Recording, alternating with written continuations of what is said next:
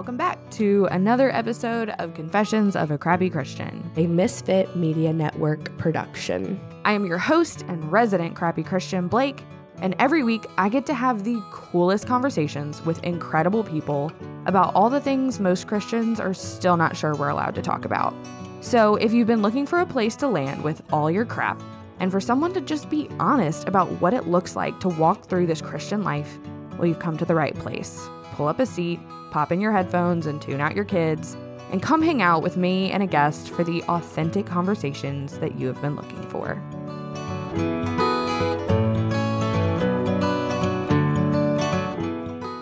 Heather, welcome to Confessions of a Crappy Christian.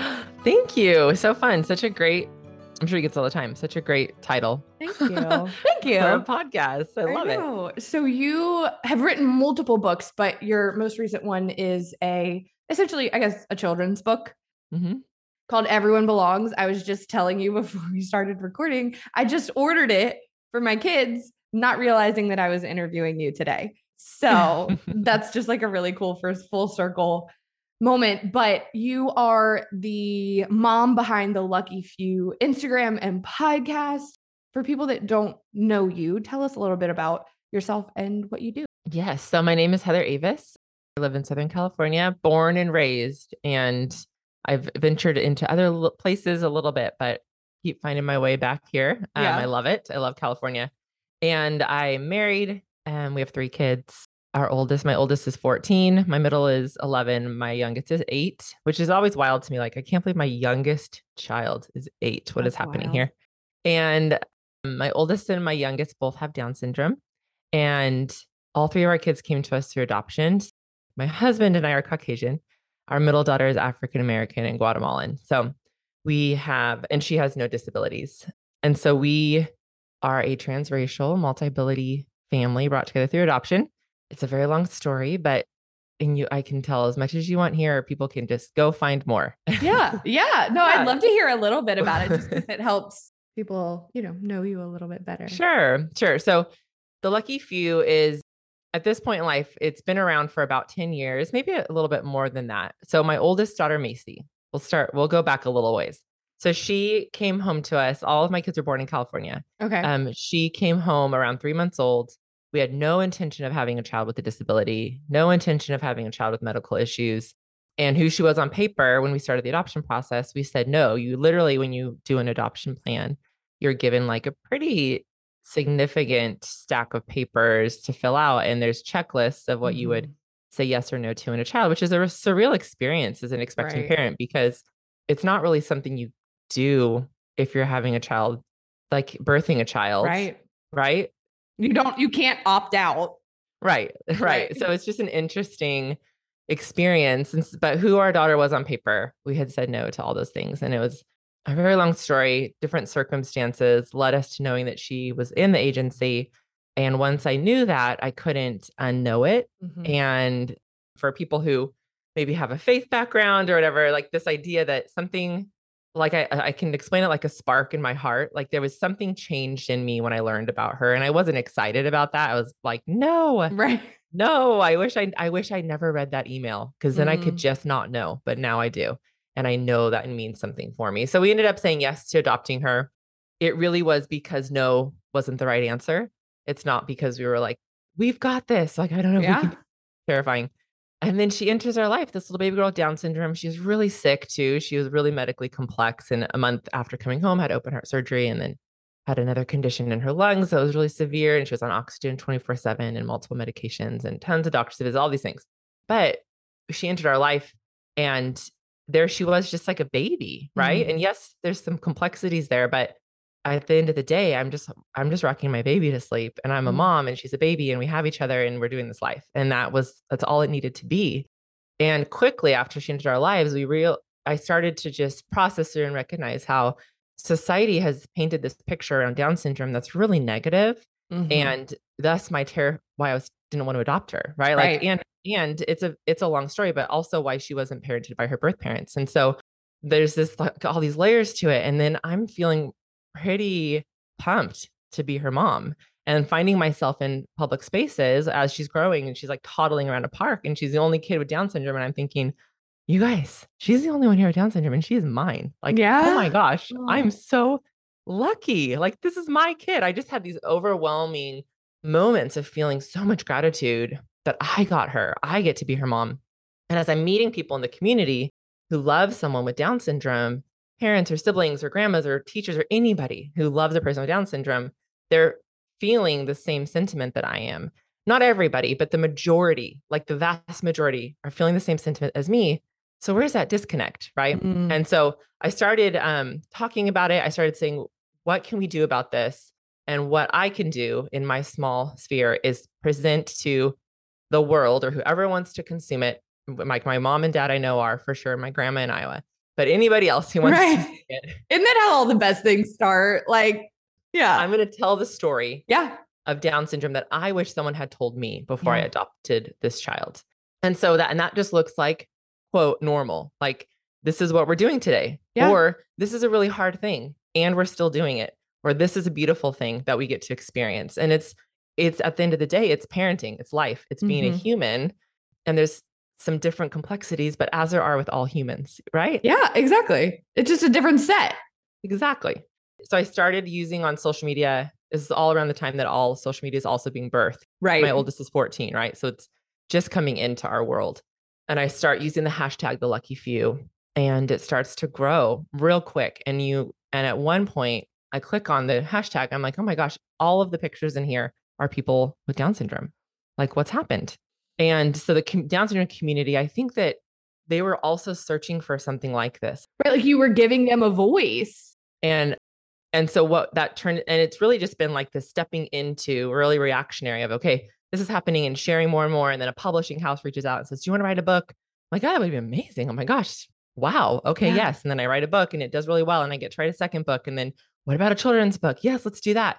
And then doing social media influencing and getting to work with huge, major global brands and saying to them, you can actually use a family like ours to represent your brand. And then my kids' faces being on national ad campaigns and, like the representation of that and the storytelling of that and the relational piece of that. And it's all just kind of been happening around us. So the lucky few, to answer to go back to the beginning question. No, that was the best story ever. So don't even So it's basically the few of us have a loved one with Down syndrome. Those of us who do are very lucky. And it's the name of our organization. We have a nonprofit wing we started a couple of years ago that really we just focus on creating a space for people to tell their stories and for people to hear those stories. Mm-hmm. And so we have it's called This is Down Syndrome Project. And we've collected, 350 stories by now, I think. Mm-hmm. And we do beautiful photography and ask people to tell a 400-word story or less about their loved one with Down syndrome.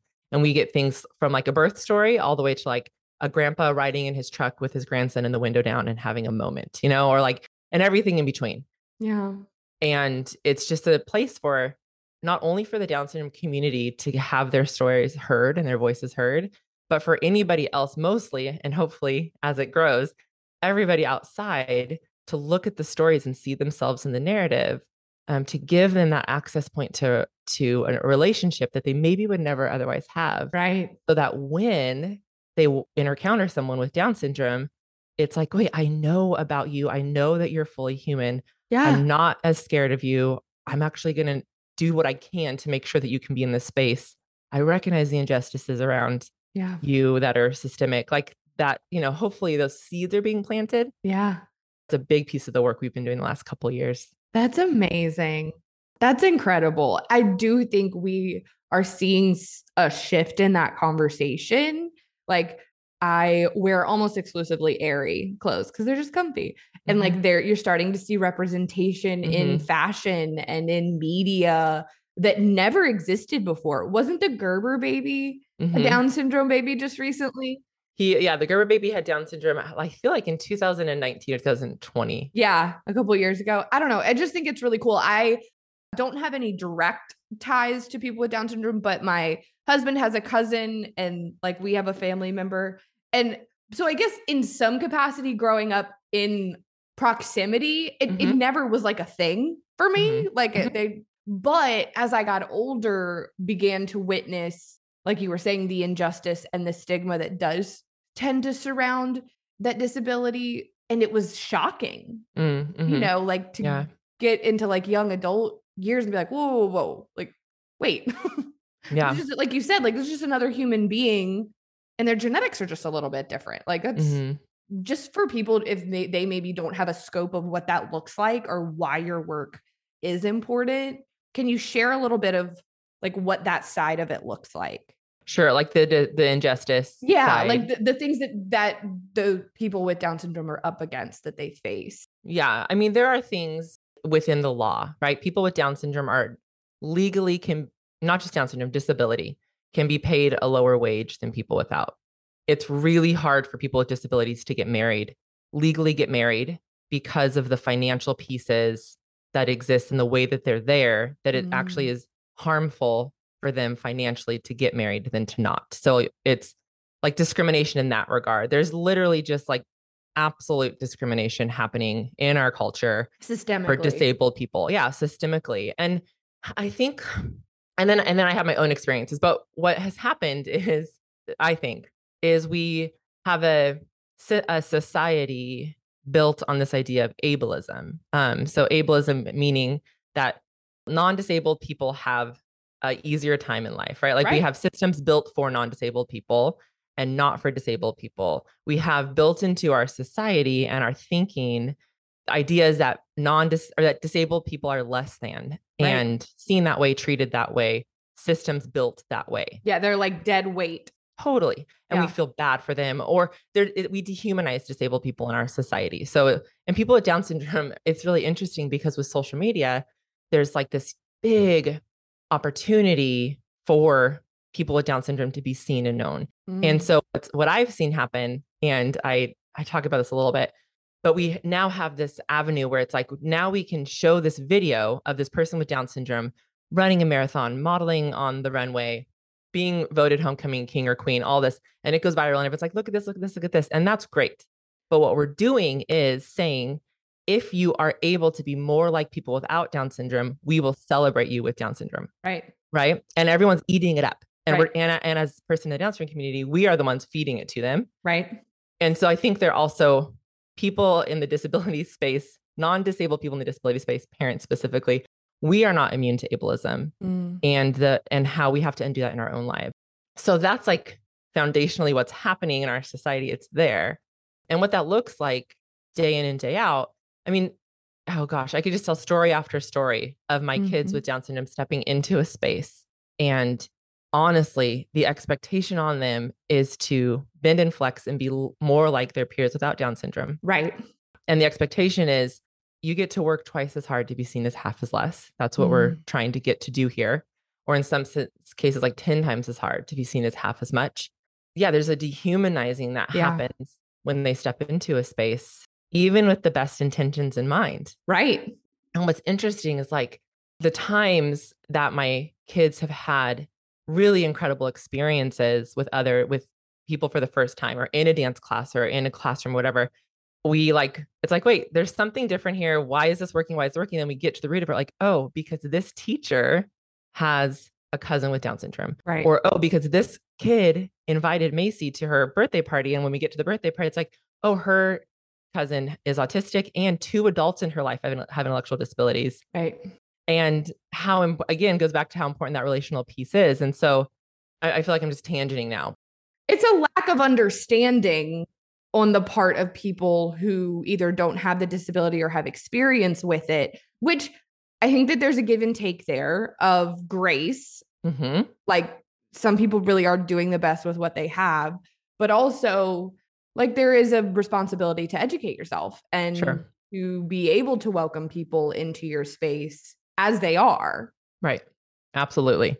You're doing the educating piece of, which I think is really important work of, if you are someone who didn't, just doesn't have an understanding of that, I'm not going to fault you for not understanding.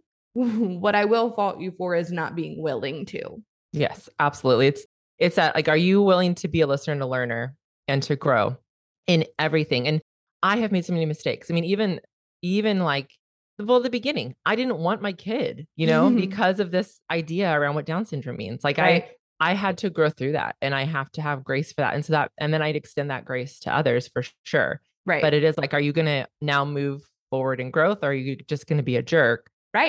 and then we'll decide where the relationship lies. And exactly. I really, really, really believe that the majority of people want to do good and love well. Absolutely.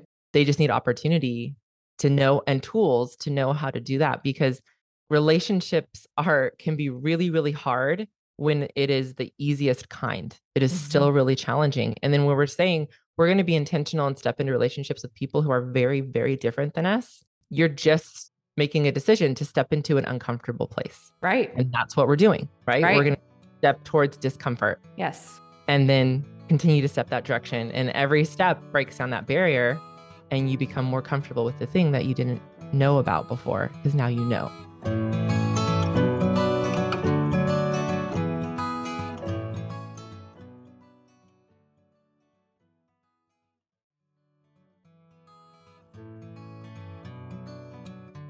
Yeah, that's like the mantra behind like everything that I do is freedom is on the other side of what makes you uncomfortable. We have to be willing to step into and through the discomfort, and specifically in this example, to experience the fullness of like, oh my gosh, people with Down syndrome are the best. They're great. They're great humans. Best, the actual best. They for sure give the best hugs I've ever gotten in my life, but they're like so genuine and like wonderful and pure. And so it's like, maybe you're a little bit uncomfortable, but I promise if you push through that, like, look at what's on the other side. Yeah. And you had to do that in essence when you thought it was something that you didn't wanted, and you pushed through that, and like, look at how, now you consider yourself lucky for having walked through that discomfort. Yeah. Yeah. And I think too, with people with Down syndrome and with all people, it's like that idea that a group of people is not a monolith. And that's also something we're up against too, right? Like each person's an individual, and their syndrome has some lines like that are similar. There's a similar line for a lot of people with Down syndrome. And the thing that I could try to put my finger on it, and what I feel has been the most common for the majority of people I know with Down syndrome, is this lack of inhibition, where they say, I'm going to show up in a space as I am, but even more beautiful than that, I'm going to see you as you are. Yes. And I'm going to be good with it. Yeah. Or not, or be like, I'm actually not cool with who you are. You're going to know. You're going to know how I feel in a way that there's not ego there. Yes. It's not like this ego that we all try to hold on to, a lot of us without Down syndrome or intellectual disability. So I find that people with Down syndrome, for me and my kids, obviously, especially, it's been an invitation to step into that. Because if you look in our world, and we can point to different things we can blame for this. I think social media is towards the top of the list. People are striving to be something other than who they are. Yeah. They're desperate for it. And then you're like, I'm going to do these 5 things because this person who is this motivational speaker said, do these 5 things. And then I'm going to do that. And then I'm going to be great. And then you've done the 5 things and you're like, oh, wait, there's 5 more things. And I'm miserable. We are miserable. And then I've got my daughter, Macy, who is like stepping into each space as she is and saying to me, as you are is good. And I have found that by having relationships with people in the disability space and people with Down syndrome, it's been an invitation into stepping into seeing intrinsic value and worth in them, which then reflects back on me. And then I get to sit in the space and be like, wait a second. Okay, if I'm going to be challenged to say who you are is good and enough with Down syndrome, who you are is good and enough, then I get to be good and enough. Yeah. Oh my gosh. Is there anything more that we want than to walk into a space and be like, people here love me for me? That's amazing. What's the kicker, or the irony, is we don't see the invitation to that, or we don't know to step to it because it's unfamiliar. Right. Yeah. And so then we shy away from it instead. Right. It's uncomfortable. Yeah. Right. Exactly. Right. So I want to talk about Everyone Belongs, because that very much goes with exactly what we're talking about. From what I understand from my Amazon order that I just recently placed, is that it's encouraging kids to like make other people feel welcome who might not feel welcome. Yeah. Yeah. I mean, I've had people say since the book came out, like, this is going to be such a great book for my friends who have kids with disabilities. I'm like, it will, because they're going to see themselves in the story, but this book is for your kids, right? Like this book is for the rest of the kids, because it's a story of sisters named Macy and True, who are my girls, and they go to put on a show, and which is also something that's very on brand for them. Yeah. And as they go to put on a show, they go to a public park and they're doing their own thing, and kids walk up wondering if they can be a part of the show. And there's a character, Lamar, and he uses a device to speak. There's a character, Nova, and she's blind. There's a character, Shep, and he uses a wheelchair. I'm giving the story away here, but it's 20 pages. So it's not, fine. Yeah. You read it. Right. And you get to the end of the book and more kids come up and they're wondering like, can I be a part of this show? And there's a couple of lines, like one line is truly looks at the crowd and says, we're so happy you're here. You're in the right place. It makes me cry because that's all we want, right? As people is to walk in a room and have the people in the room be like, we're so happy you're here. Like when I think about my kids going to dance class in school and church, we want this as humans. Yeah. To walk in the room and everyone in the room is like, oh my gosh, I'm so happy you're here. You're in the right place. Yeah. What can we do together? So that is one of my favorite lines. And then there's no ramp to the stage. So how can Shep be a part of the play? Yeah. And True, the character True, has this great line where she says, the space is the problem, not the way you get around, which also makes me cry. And then they have to adjust. And so it's this invitation for our kids and for us as parents. It's an invitation to like say, there's different people, different disabilities that are physical. So it opens up conversations with our kids. Like, what is this? What is this? I think it's important for us raising kids to let them ask questions and to not shame them for their curiosities. Yes. And we may feel uncomfortable and shame about it, but no, let's ask the question, right? And let's address it at home where you can say all the things without making someone in public feel embarrassed for who they are. Yeah. And maybe you will still do that. And then we say, hey, we make mistakes. Let's apologize and keep moving forward, right? Like this is what we do. This is how we live. This is who we are. Yeah. That's amazing. It's this picture of sometimes to make things work, we have to adjust, and that's good. And it's okay. And it's better when everyone's there instead of like sticking to, no, this is how it's going to work. Right. And that excludes people. It's like, wait, how can everybody here bend and flex so everyone can belong? How do we create those spaces? Well, and I think as a parent, I don't know about you, but for me, like, yeah, it's nice to walk into a room and people be glad that you're there. But I want that for my kids 100 times more. Absolutely. Like 100 times more. Cause I'm an adult now. So I'm like, you don't like me, whatever, it's fine. But for my children, that nothing rips my chest apart more than when my kids don't feel welcome. Yeah. Or not even just welcome, but like wanted in a space. Yes. And so, how do we, disability or not, like, how do we raise children who that is their heart and their motivation is, like you said, you not being able to get on the stage isn't your problem. It's the stage's problem. Right. That like, oh my gosh, like that's how you want your kids to see the world, right? Not like, Shep can't get on the stage. That's annoying. Like, no, the stage is dumb, not Shep. Yeah. And I think even that idea of like, hey, the things that are hard for you in this environment, right? Just as you are is who we want here, just like you are. And again, it's not like, well, what about growing? What about learning? This is how we grow and learn. Exactly. That we feel safe to step into a space. We feel that sense of belonging, and then it just happens, right? Like we get to learn and grow from each other when we feel like we belong in a space. And so, yeah, my hope is that this book is a tool for parents. Right.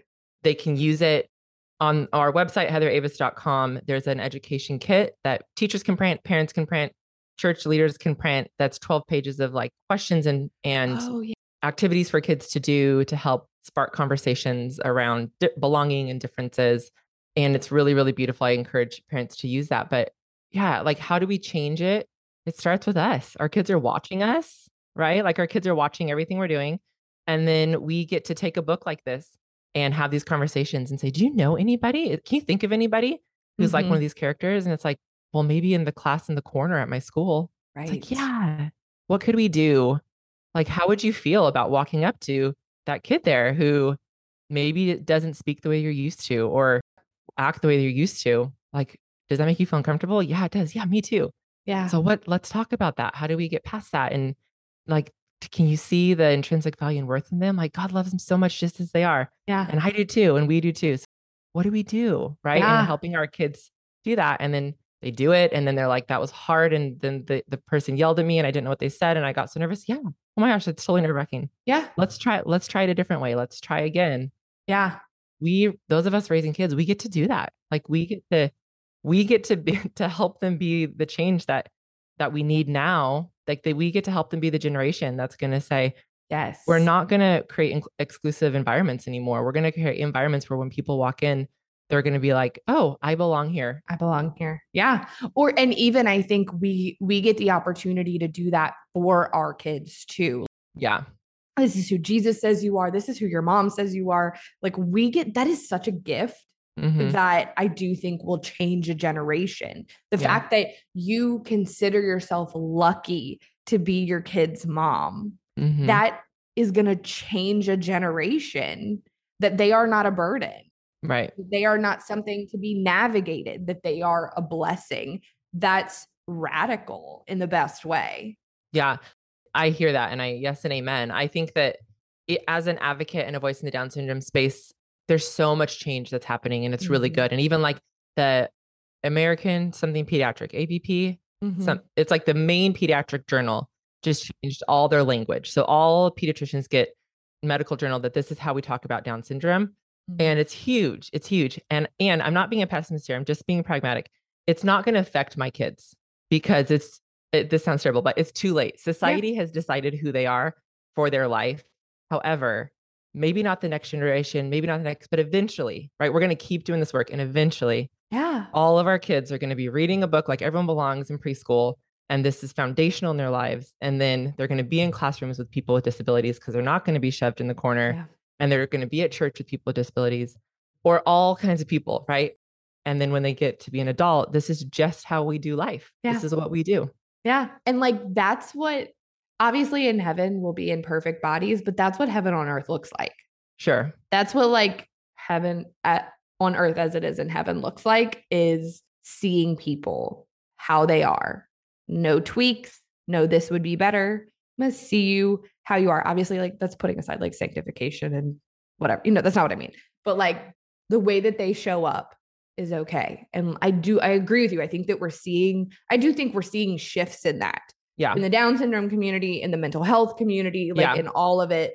That's really cool. Like for as crappy as the internet can be sometimes and as like exhausting as people can be, it's really like almost reassuring to see these little shifts happening. Yeah. Yeah, absolutely. And it's a shift, and it's a shift in a mindset.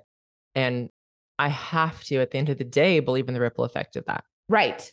And whether I see it or not, like I have to. And then I get little glimpses. I get glimpses, like a quick story that my daughter Macy is now in 8th grade. She started 8th grade, but we moved to a new school in 4th grade. And we have been working real hard to make sure that my kids are in their general education classrooms and not in a separate space for school, which is not the norm in California. Many schools, many states, but especially California. And so we get to this school, this like, no one here's ever done this before. Yeah, we've never done 4th grade like this before either.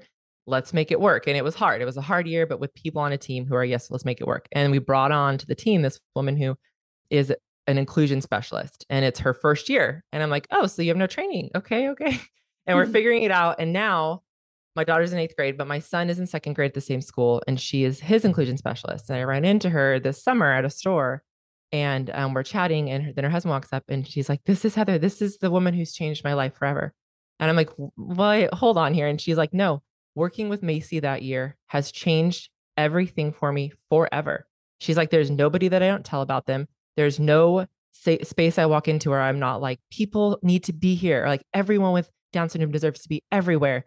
And she's like, I am working towards an educational world where every classroom is an inclusive classroom. And I never would have done that without Macy. Right. And so it's like, okay, let's keep going. But that's how change happens. Like, I think it's so easy to think like I'm just one person. I can't, like, the ripple effects off of the efforts that I make aren't going to be that big. You don't know that.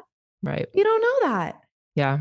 You change someone else's life. That person is a part of changing an educational system. Like, and I think that's why God just asks us to show up.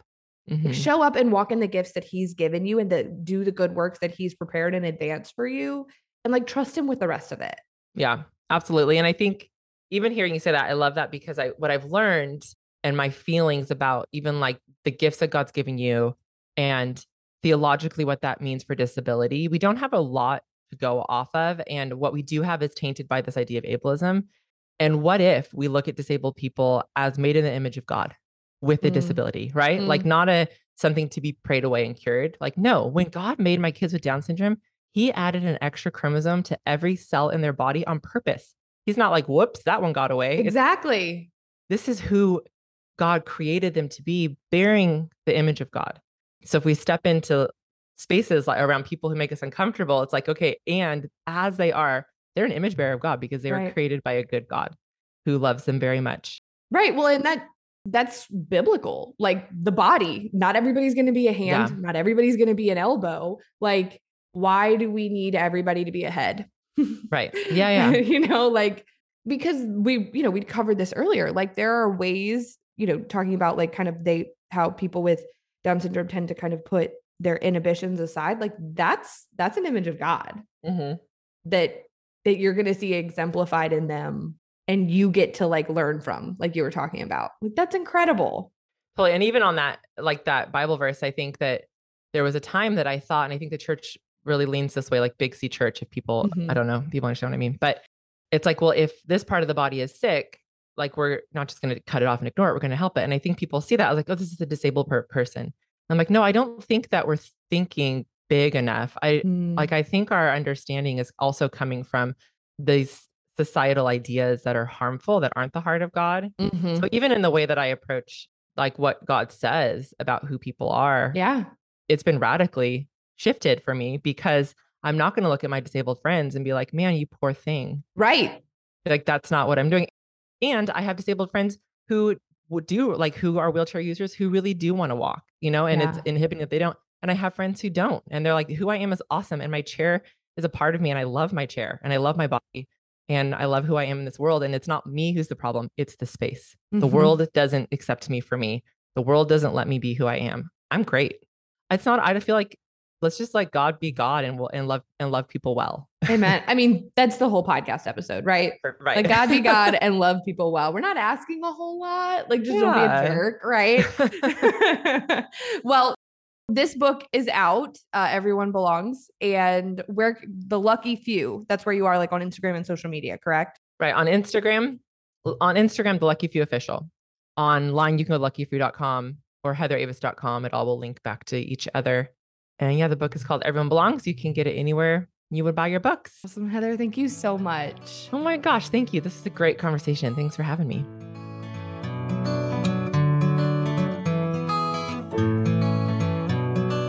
All right. That's it for this week. Thanks for tuning in to another episode of the Crappy Christian Podcast. And hey, by the way, if you super loved it, can you go leave a 5-star review wherever you're listening? That'd be awesome. All right. See you next week.